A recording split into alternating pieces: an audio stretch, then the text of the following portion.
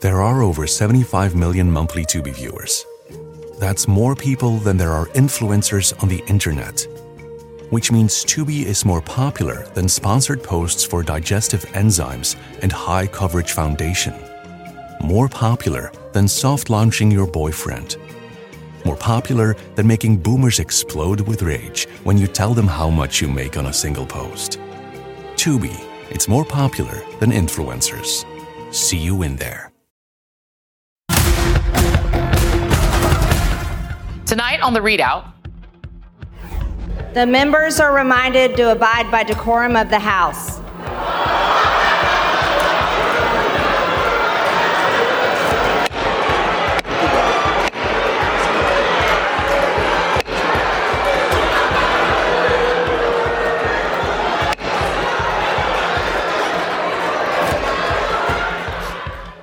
Democrats are taking rude, crude, and shouty Congresswoman Marjorie Taylor Greene's calls for decorum in the House as seriously as the Republicans seem to be taking the threat to our economy with their manufactured debt ceiling crisis. But I'm guessing our veterans and Social Security recipients are not laughing. Plus, the longest January 6th sentence so far as Oath Keepers leader Stewart Rhodes gets 18 years for seditious conspiracy. And later, Ron DeSantis' disastrous campaign rollout leads to speculation that pudding may have been clogging up the Twitter tubes. Yuck. But we begin tonight with the Republican lie that could plunge our nation off of an economic cliff. With just 7 days until the United States could default on our debt, talks between Republicans and White House representatives have yet to resolve the issue. But today, President Biden made a very important point. It is time for Congress to act now. Now, I want to be clear that the negotiations we're having with Speaker McCarthy is about the outlines of what the budget will look like, not about default. I mean, he's right. And this is why the White House, and this is the way the White House is clearly thinking about it. But let's just be clear. What Biden said is literally why this is a manufactured crisis. The debt ceiling, our nation's credit limit, is not a legitimate thing to be negotiated any more than whether or not you can refuse to pay your credit card bill until your spouse negotiates next year's holiday spending budget is legit. You literally have to pay the bill for the money you already spent on your card, regardless of what you intend to spend going forward. And if you've reached your credit limit and you have a AAA credit rating like the U.S. does, you can call your card company and they can raise your limit. The end. And Republicans know this. Trust me, they know it because they raised the debt limit 3 times when Trump was president. No questions asked. It's only when a Democrat is president that they threaten to torch our national credit rating by not paying the bill. That is exactly what they did when Biden's old boss, President Obama, was in the White House in 2011, holding that administration hostage the exact same way with the same demands to slash spending on the working poor and their kids and health care, and earning the U.S. its first credit downgrade ever. And the Senate Majority Leader at the time, one Addison Mitch McConnell, admitted what he learned from that awful exercise was that the U.S. economy is a hostage worth ransoming. Boom. So now we are here again because one party has once again decided to take us here on purpose. And if you don't want to believe me, here's the evidence. This is a president that is failing the American people. So I think that bodes very well for the Republican field. That is Republican National Committee Chairwoman Ronna Romney McDaniel. She has Michael Steele's old job. Joining the Quiet Part Out Loud Club with Matt Gaetz, who said earlier this week that he and his MAGA colleagues do not feel like they should negotiate with our hostage. Speaker, in scare quotes, Kevin McCarthy's real boss in the House, Marjorie Taylor Greene, had a different take. No one is freaking out. No one is concerned about this mystery date that Janet Yellen has thrown out like it's going to actually crash America. Regular Americans living their lives day in and day out. Don't worry about the government shutting down. Okay, this is why they laughed at you. Okay, Marge. Tell that to the mortgage holder at the CrossFit gym that you own. You know, the one that you got that sweet PPP grant money for?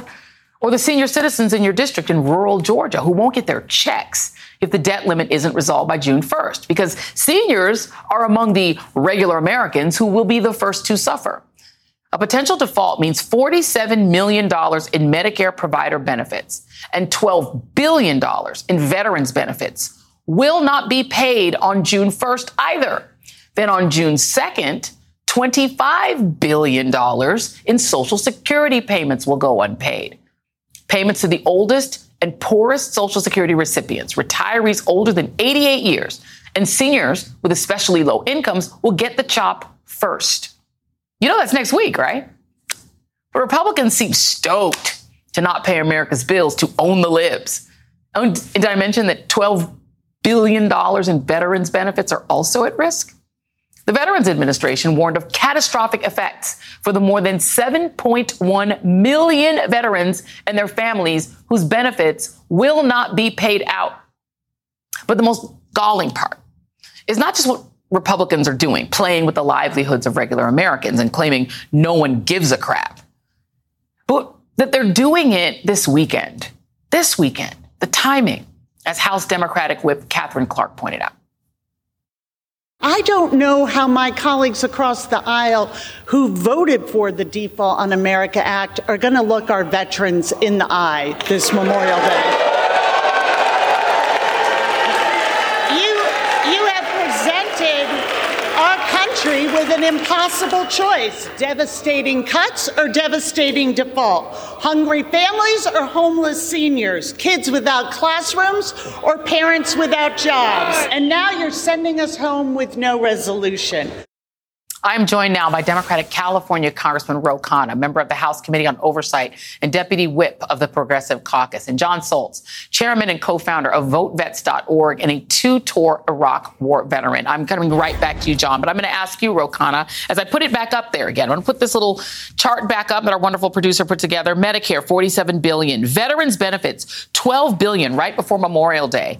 Have your colleagues on the other side of the aisle explained to you what they do intend to tell their constituents about why they get to go home and chill and their constituents, including veterans on Memorial Day weekend, won't get their checks next week?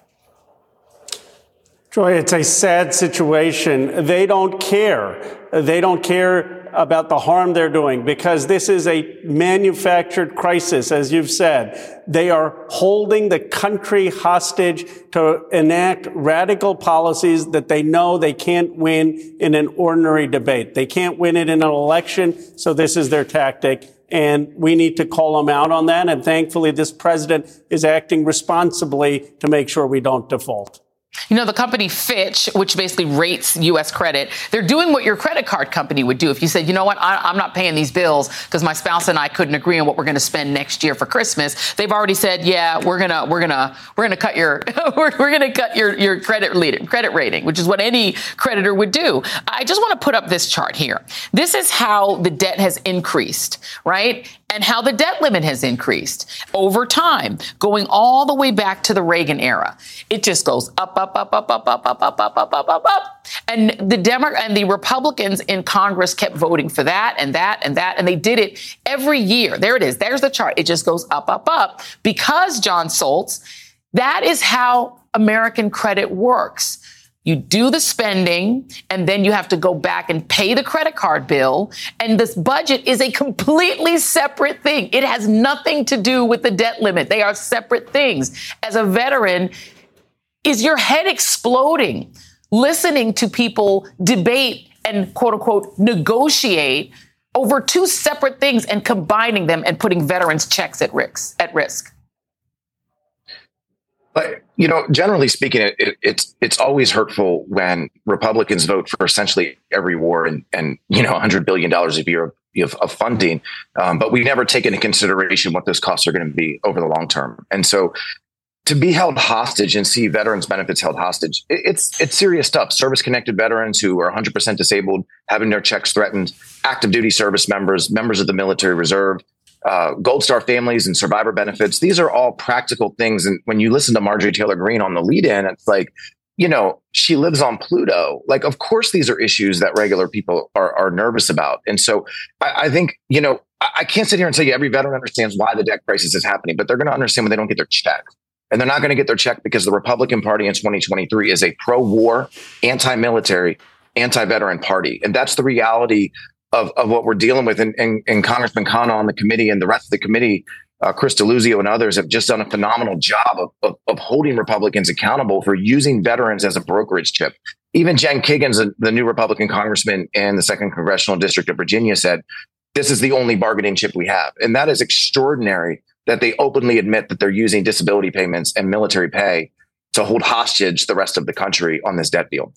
It is bananas, Congressman, because they're literally saying that as John Sol said, they're saying we're just going to not pay the veterans in our own states. These red states have disproportionate numbers of veterans of active duty military. They're literally saying we won't pay them because their assumption is those people are conservative. They'll just blame Biden. Texas has 21,000 people who receive federal financial support who are veterans. California's a big state. So they've got the next biggest. Look at Florida. Look at North Carolina. Look at Ohio. Congressman, they are literally threatening to take the checks, the food out of the mouths of their own constituents to own the libs and to take away, Meals on Wheels and Head Start. It makes no sense. Joy, you're right. And John, thank you for your service to our country and for being such a voice of clarity. Here is what is so frustrating and sad. The Republicans will take away the benefits from veterans who risk their lives for this nation, but they're unwilling to take away the obscene profits of defense contractors. 60 Minutes did a documentary just this week, $100 billion plus that is being wasted because defense contractors are ripping us off. They don't want to talk about that, but they want to take away money from the veterans, from the people who put on the uniform. They want to take away the money from the most vulnerable. Their values are just out of whack. I mean, John Soltz, they have taken the Pentagon off the table. They've also taken getting rid of loopholes for the super rich off the table, leaving only things that also a lot of veterans, are not making, lots and lots of money. If you're a veteran that's also working, among the working poor, and you're working as a clerk or something, they're saying they want to make you work longer hours in order to get your check that you're due. Let me just play this for you, because what I think really galls me the most is that the White House doesn't even have to do this. Let me play Jamie Raskin and what he said on this show this week. We've got the Constitution on our side, and the 14th Amendment says that the validity of the public debt shall not be questioned, which to my mind means that forced to the edge by these MAGA extremists, the president has no other choice but to respect the laws of the country and pay our bills to the Social Security recipients, the Medicare recipients, veterans, and the bondholders of the country. John, in your mind and in the minds of the people that you served with, should the White House just stop negotiating with these people and just pay the bills? I'm not quite sure. I don't. If the White House doesn't negotiate, then everything's going to be in chaos. And I think the problem here is the speaker doesn't have control of his own party. So even when we kind of beat them up really bad on the 22% cut to the VA, and they sort of have backed off some of that, if we default, everything's in play. So everybody gets hurt, right?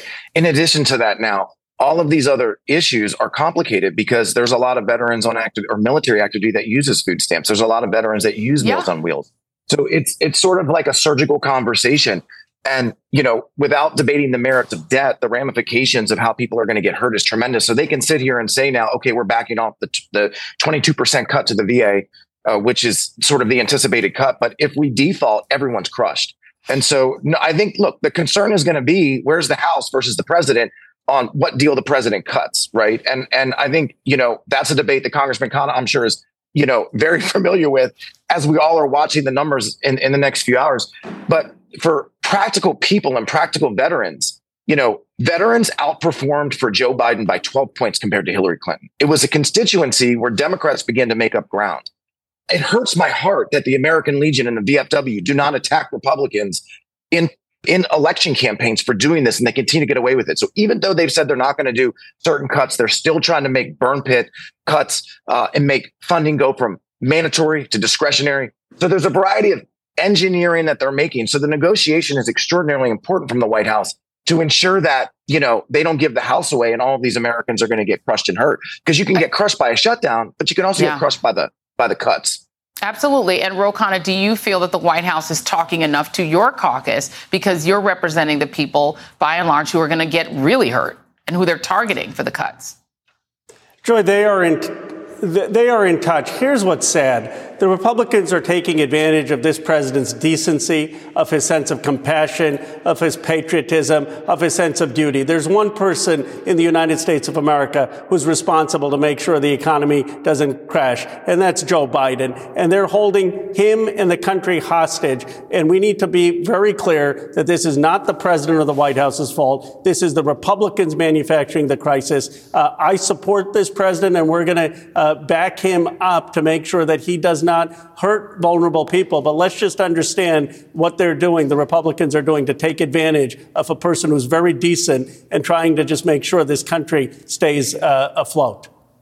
We will continue to watch this, and a happy Memorial Day. We'll see how things go. And thank you. I will join in thanking you for your service, John Soltz, Congressman Ro Khanna and John Soltz from Vote Vets. Thank you both. Up next on the ReidOut, Oath Keepers leader Elmer Stewart Rhodes gets the longest sentence yet for his role in the insurrection. But many are saying it's not long enough. The ReidOut continues after this.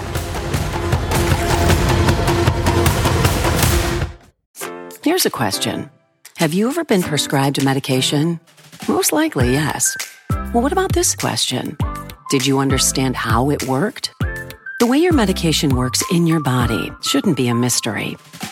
Learn how Vyvgart, Efgartigimod Alpha FCAB works by visiting Vyvgart.com/MOA. That's VYVGART.com/MOA. Brought to you by argenx.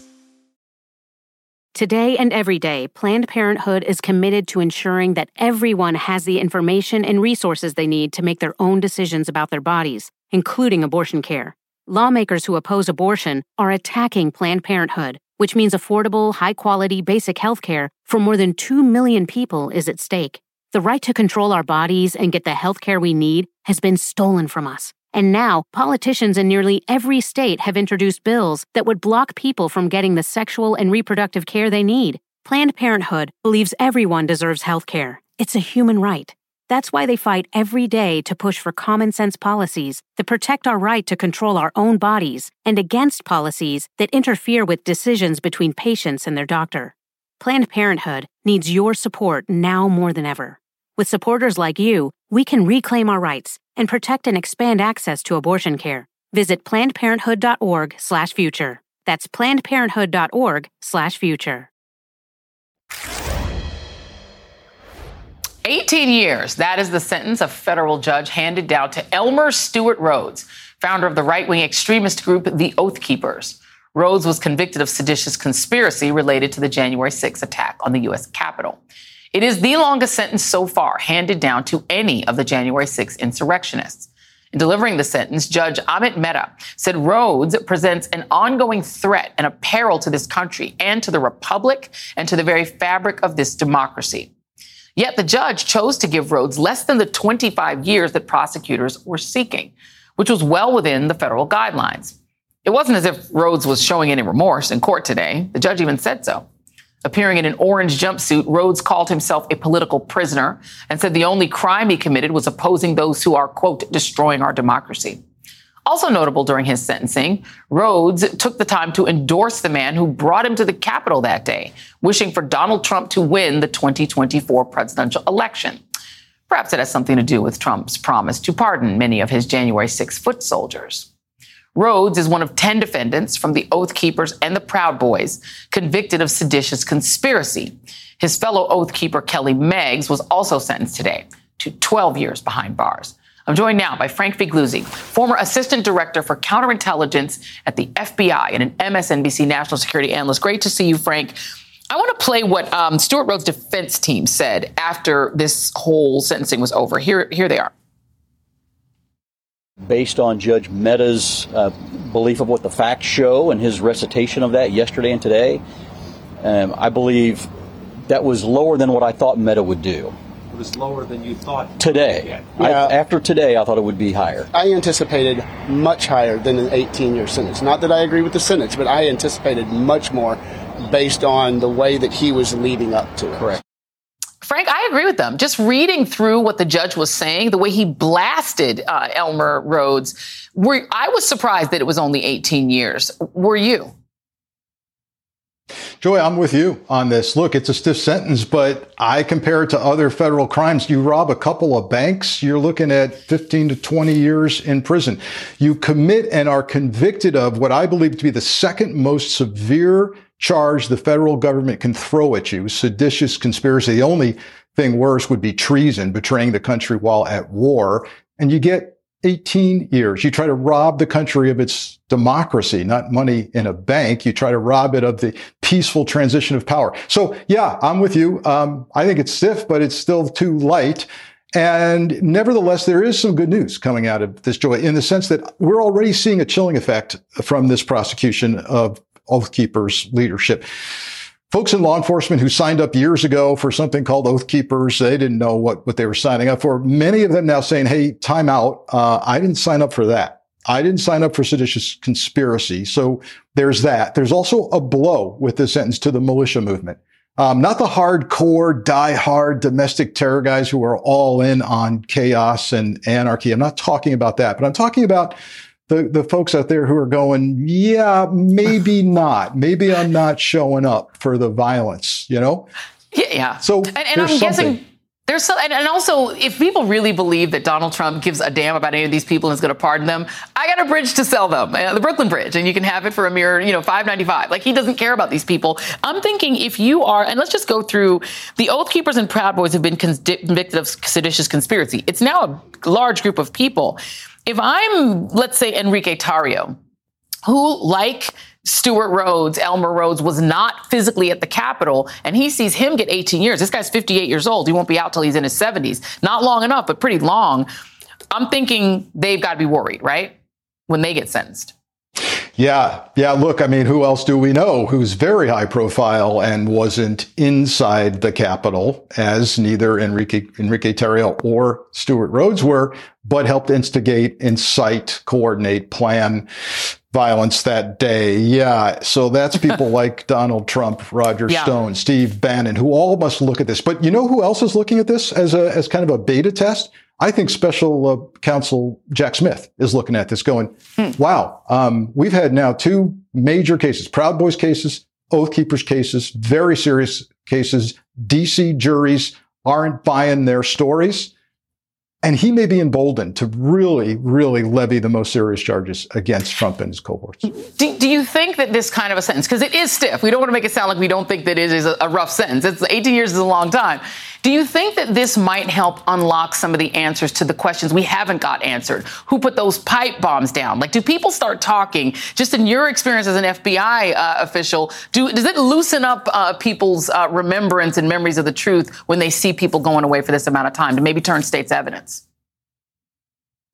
Oh, yeah. This could be come to Jesus time for a lot of folks who are thinking, I'm not doing a plea deal. I'm not cooperating. Now they look at 18 years for Rhodes and they go, maybe I will cooperate and start talking. So I think you're going to see some cooperation deals. You'll start seeing some plea deals for some of these folks, and they'll be quietly cooperating. That's the hope here anyway. You'll find out who has the highest IQ among these people who are all, on the loser end of the spectrum when one of them starts talking. That's the smart one. Frank Figliuzzi, thank you very much. And still ahead, marking 3 years since the murder of George Floyd and the advocacy and activism he inspired. But as President Biden reminded us today, there is still a lot of work to be done. We'll be right back.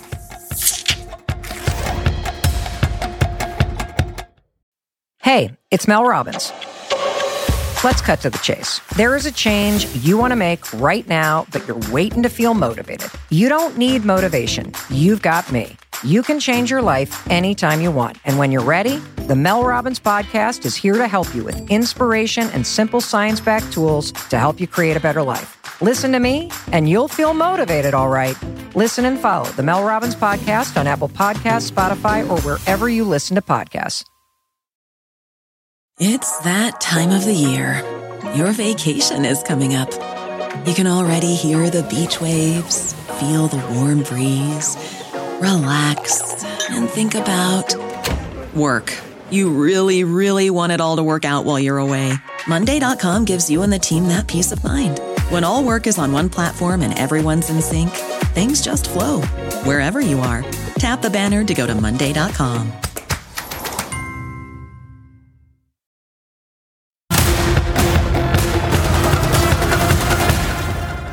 In just a few hours, the city of Minneapolis will hold a candlelight vigil to honor George Floyd, 3 years after he was murdered at the hands of police officers.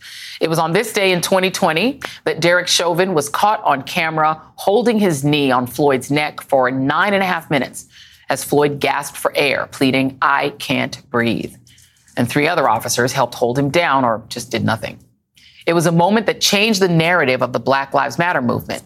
In some ways, it changed the expectation of accountability in this country, since it's so rare that police officers are actually convicted for killing people of color. Tonight, all 4 officers involved in George Floyd's murder are in prison. Chauvin is serving a 22.5-year sentence for second-degree murder.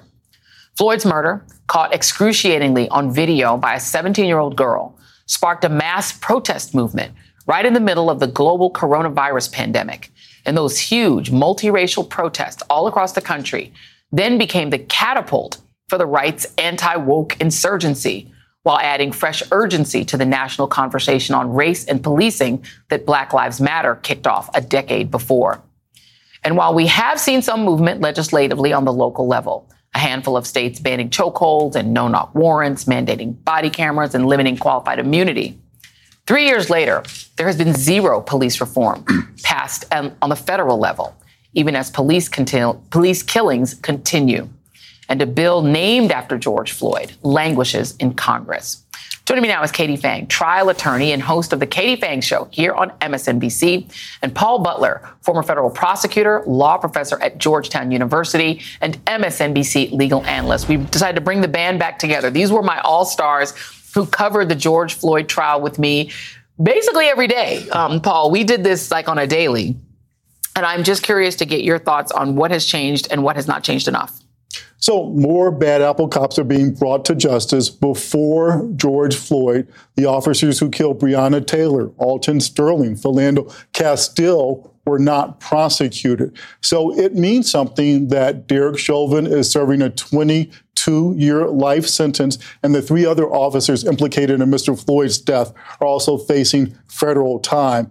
At the same time, police officers continue to kill 1,000 people or more every year. That number has actually gone up since George Floyd was murdered. And Black and brown people still experience the violent warrior type policing that the whole world saw with what those 5 Memphis officers did to Tyree Nichols. Yeah. And, you know, Katie, it feels to me like there's been an up and down, right? I mean, yes, there have been the number of police killings in 2022 was the highest. It reached actually an historic high of 1,096 people. There were only 15 days without an officer-involved shooting in 2022. So it's just getting worse and worse and worse. And it does feel like, just like with the Trayvon Martin situation, the idea of violence against Black and brown bodies has like transferred from police to civilians like it did in the Trayvon Martin case. It doesn't feel like we've come as far as we could. How do you feel about it? Today, President Biden said on the 3rd anniversary of George Floyd's murder, equal justice is the covenant that we have with each other. But justice has to be viewed through the lens of who's meting out the justice. And when it isn't looked at the lens of true equality, then it's just lip service. And I think, to Paul's point and to your point, the deaths are the facts. The deaths aren't stopping, and they are occurring at the hands of civilians, but they're also occurring at the hands of law enforcement. You can't paint all law enforcement with one swath or one brush saying they're all bad. There's bad apples in all groups of people. But I think the fact that cops are given guns and they're given badges and they're imbued with the ability and the authority to be able to mete out lethal force is what really needs to be considered. The fact that the Justice and Policing Act for George Floyd, the fact that it stalls in Congress is the greatest shame I think America should have for a long time, because the sticking point Joy is qualified immunity, a judicially created legal doctrine that the Supreme Court created to protect from civil liability the misconduct of police officers. But what happens is the powerful and very money-backed forces of police unions and police benevolent associations, they put fear in politicians to think that, just like the NRA, for example, that if they were to do the right thing, that they would not be able to succeed in their offices. They use phrases like defund the police to equate them with this concept of qualified immunity. But that is not right, and that's not accurate. So I think in shame, we stand here 3 years later after the murder of George Floyd, and we really haven't had significant movement other than President Biden and his executive order from last year. Yeah, I mean, you wrote a book called, an excellent book called Chokehold, which everyone should read, Paul. But, at the same time, the number of, the fear that I have and that a lot of black folks, and I'm sure that you have when you see the lights on the street is that you're going to get shot, right? That you can get shot for having the wrong air conditioner hanging in your car, that for, a minor traffic stop can become a killing. And that to Katie's point, cities are willing to pay. They'd rather pay than change anything. The amount of money paid out just last year, just in 2020 was $80 million. Collectively, and that's tax dollars being paid. So essentially, we're just funding the killing of people by police. Yeah, millions and millions of dollars to compensate victims of police brutality. Not as much work being done to prevent that brutality. To be fair, 30 states after George Floyd's murder revised their criminal legal codes or their police codes to make there be more accountability and more oversight. But there are 18,000 different police departments in the United States, which means that there are 18,000 different ways of policing. The George Floyd Act would have imposed some national standards, but that act has been stalled in Congress, mainly by Republicans who don't want bad apple cops to be held accountable. Yeah, hashtag Tim Scott, who thinks he's going to be president of the United States. And Katie, just in looking at it, people kind of understand what could work. One of the things I think has been positive since George Floyd is there has been more conversation about having mental health professionals respond to mental health crises, not cops, having police actually do less. And do you think that might be a solution, has pull police out of situations where their only solution is a gun or a nightstick, and you could actually have somebody that's got some mental health training instead? Yeah, and Paul and I, we've actually talked about this before. Crisis in training or crisis reactions from cops is nothing new. The fact that we're having this conversation that it seems like it's some nouveau idea, today is absurd, because the realization of the recognition that some of these escalated scenarios that police are using use of force matrices to try to justify lethal force is absurd, because they should have the proper training. And again, it resorts back to the idea we allow these police officers, we allow people to be given badges and guns, which we don't give to other people. And we presume that they're going to be able to do their jobs properly. And that's why sometimes they need federal and state laws to do so. And also we send them out there in a society with 420 million civilian-owned firearms, and then wonder why they're also freaked out by everyone that they run into, especially with sort of inherent anti-blackness, all kind of issues. We could do this for an hour. Katie Fang and Paul Butler, our all-star legal team. Thank you both very much. And up next, remember back in 2007 when a young senator from Illinois was greeted by tens of thousands of enthusiastic supporters as he stood up to announce that he was running for president? Yeah. And then there was Ron DeSantis' announcement last night. More on that debacle after this.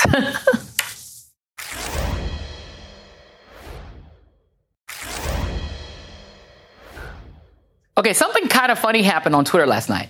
Okay, I'm playing. It was really funny. Ron DeSantis announced that he's running for president of the United States. The rollout was odd, embarrassing, marred by technical glitches from the start. Frankly, it was a hot mess that imploded in real time and in a very public way. All right, sorry about that. We've got so many people here that I think we are kind of melting the servers. Let's see. So, here we go. Yeah, I think so. Just to simplify this. So let's see. Looks like they just keep crashing, huh? I think we're back online here. Great. All right. Well, it's certainly an incredible honor to have Governor DeSantis make this stark announcement. I thought thought he was supposed to be a genius. It was an unusual decision to begin with, right? DeSantis kicking off his much anticipated battle with Donald Trump on an audio-only platform called Twitter Spaces. So while his official campaign ad before the failure to launch looked like this, the video tweeted out after the Twitter debacle by the DeSantis War Room, which is a Twitter account run by the DeSantis Rapid Response Team, doubled down on the disaster in a very weird way, boosting the Ron-Elon connection even more. There he was, like shooting a flamethrower thing and like being all Elon Musky in this weird big up video, co-starring with the candidate. Like, hard to tell who's running for president, Ron or Elon, who literally like can't. He was born in apartheid era South Africa. But keep in mind, this is what Ron DeSantis does. He associates himself with more famous people when he runs for office. It's an old trick, like, hey, American voter, you don't know who I am, but here's whose ideology I match. Remember, he did the same thing with Donald Trump when he ran for governor in 2018, releasing this rather creepy ad showing his kid building the wall with toy blocks. MAGA onesies for everyone. I mean, don't look at me, the ad screams. Look at how much I love Trump. He's doing it all over again, but for Elon this time. This is the person DeSantis most identifies with these days. They share an ideology that seems libertarian on the surface, meaning certain people, basically people who look like Elon Musk and Ron DeSantis, get the freedom to do or say whatever I want, whenever I want, no matter how racist, cruel, or offensive. No censorship, no masks, my body, my choice. But for you, it's pure authoritarianism. Wokeism is dangerous. Fascism, though, free speech. Don't tread on me is for them. The authoritarianism is for you. Your kid can't read certain books or learn about history while their kids get Christian prayer in school and get to hurl the N-word on Twitter with no consequences. They get to decide what bathroom you use, what you can wear. They even get to tell you your gender identity and your kids, too. That's not up to you. That's their call. Oh, and ladies, your body, their choice. Musk has become a guru for people who share this philosophy. Libertarianism for me, my rules for thee. And DeSantis wants to take that MO all the way to the White House, capping off his launch with an anti-woke rant on Fox News. The woke mind virus is basically a form of cultural Marxism. At the end of the day, it's an attack on the truth. And because it's a war on truth, I think we have no choice but to wage a war on woke. Woke mind virus, he says, a nonsense term created by, you guessed it, Elon Musk. What does that even mean for most Americans? That we're just a bunch of zombies infected not by COVID? No. Surely that virus is fake. While the real virus, according to D and Dumb, is wokeism. And the cure? Having the government of Florida, and if DeSantis gets his way, the federal government, tell us how to dress, where to pee, but especially what to read. Which is why PEN America, which is leading the fight against book banning, has filed a lawsuit against a Florida school district, saying it unlawfully removes or restricts access to books on race, racism, and LGBTQ identities. PEN America's CEO and one of the authors whose book was removed join me next. So the whole book ban thing is a hoax. There's not been a single book banned in the state of Florida. You can go buy or use whatever book you want. Nothing like kicking off a presidential campaign with a big fat lie. Unchecked on Elon Twitter, of course. Does this man actually know what's happening in his state? Like how in one county alone, at least 100 books were pulled from school libraries because of the complaints of one person? PEN America, the nonprofit group that advocates for free expression, is monitoring these bans across the country. Alongside publisher Pendham Random House, authors and parents, they have filed a lawsuit against a Florida school district for removing books related to race and the LGBTQ community after a high school teacher complained. Joining me now is Suzanne Nossel, CEO of PEN America, and Ashley Hope Perez, a plaintiff in the suit and author of Out of Darkness, one of the most banned books in recent years, according to PEN America. Thank you both for being here. Ms. Nossel, please explain your lawsuit. Sure. Great to see you, Joy. It's great to be here. We are suing in Escambia County, challenging under both the First Amendment and the 14th Amendment to the Constitution, the removal and banning of books for students in school libraries. These books overwhelmingly target stories and authors and narratives of people of color and LGBTQ individuals. So that raises a discrimination claim under the Constitution. And then from a First Amendment perspective, they're picking and choosing books that they don't like, that they portray stories that they don't agree with, that they think are inappropriate, that don't depict a family the way they think it should be shown, and just picking and choosing and taking those off the shelves. And that's viewpoint-based discrimination, precisely what strikes at the heart of the First Amendment. So we're asking the court to stand with us and vindicate these kids' freedom to read. And the thing is that if you look at the commonly banned books, Genderqueer is the #1 most banned book in the country. These are the 4 most commonly. All Boys Aren't Blue, which is about the LGBTQ experience. Out of Darkness, your book, Ashley, and The Bluest Eye are the other books. So Ashley, tell us about your book and how surprised were you when you found out it was banned? What's your book about? Well, Out of Darkness takes a historical event as the backdrop for an interracial romance. You look at the cover. This is one of the reasons why right-wing groups love to wave this book around and say that it's filth. But one of the things that is interesting is that this book was on the shelves from 2015 to 2021 without a single complaint. And as a high school English teacher, I can tell you that's because it meets the needs of young readers. It helps high school students reckon with our history, look at what are the realities of racism in America, and imagine other possibilities for the future. In 2021, right-wing groups started telling parents that that was a problem. And that's when books like Out of Darkness started being targeted. And you said you're a former English teacher. I believe I did see with my good friend Ali Velshi talking about this book as well. He is in his banned book club is everything. But I mean, you understand, having taught kids, how The Bluest Eye is one of the greatest books I've ever read. It opened me up to the love of language when we fall in love with words. And because Toni Morrison is such a brilliant writer, you're a brilliant writer. What does it do to kids like the kids you used to teach when you take away from them the joy of words and the joy of reading about new and interesting and different experiences? It's all about control and narrowing the possibilities of imagination. And I think that when you think about what does it mean when the core of someone's agenda is subtraction, is taking away possibility. That should be a really big red flag for folks. And that's exactly what we're seeing. We're seeing folks who don't want kids to be able to imagine full and rich lives lived by people who are different from themselves or like themselves, right? Yeah. And I think that's one of the really important things to underscore, that this is fundamentally subtractive, and it is a diminishing of every student's education when we remove books that reflect young people's experiences or allow them to imagine other people's experiences. Right. And it's also unfair. Ms. Nossel, how can Washington Post went through and they looked at the book challenges around the country and found that 11 people are responsible for the majority of them.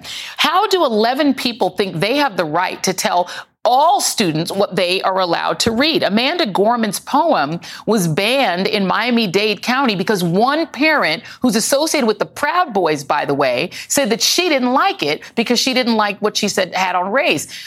As you said, as a First Amendment matter, I don't even understand how it's legal for one person or 11 people to tell every other kid and every other parent what is allowed to be read.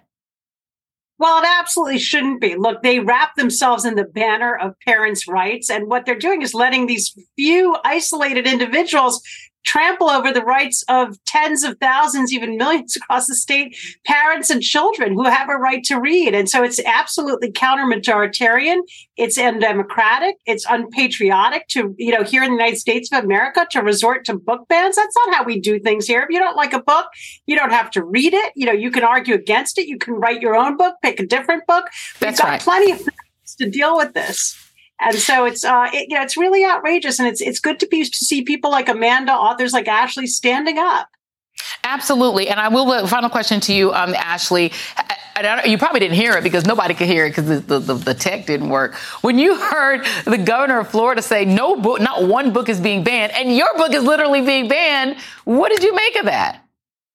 It comes down to basic vocabulary, right? It comes down to, I mean, when people say these books are pornographic, I'm like, can we talk about vocabulary? Can we talk about what words mean, right? So what's a ban? A ban is an official removal from any space. When people, like school boards, officially remove a book from a space, it is banned in that space. That you can buy it on Amazon is irrelevant to the child in the school library. And by the way, if these people don't think that their children are reading heteronormative books that have sexual situations in them and the girl and the boy ain't kissing in the books, they've never been a child or a teenager, because kids are already reading that stuff and they're reading it online. Grow up. Your kids are more mature than you. Suzanne Nossel and Ashley Hope Perez, thank you both very much. And that is tonight's ReidOut. Hey, it's Mel Robbins. Let's cut to the chase. There is a change you want to make right now, but you're waiting to feel motivated. You don't need motivation. You've got me. You can change your life anytime you want. And when you're ready, the Mel Robbins Podcast is here to help you with inspiration and simple science-backed tools to help you create a better life. Listen to me, and you'll feel motivated, all right. Listen and follow the Mel Robbins Podcast on Apple Podcasts, Spotify, or wherever you listen to podcasts.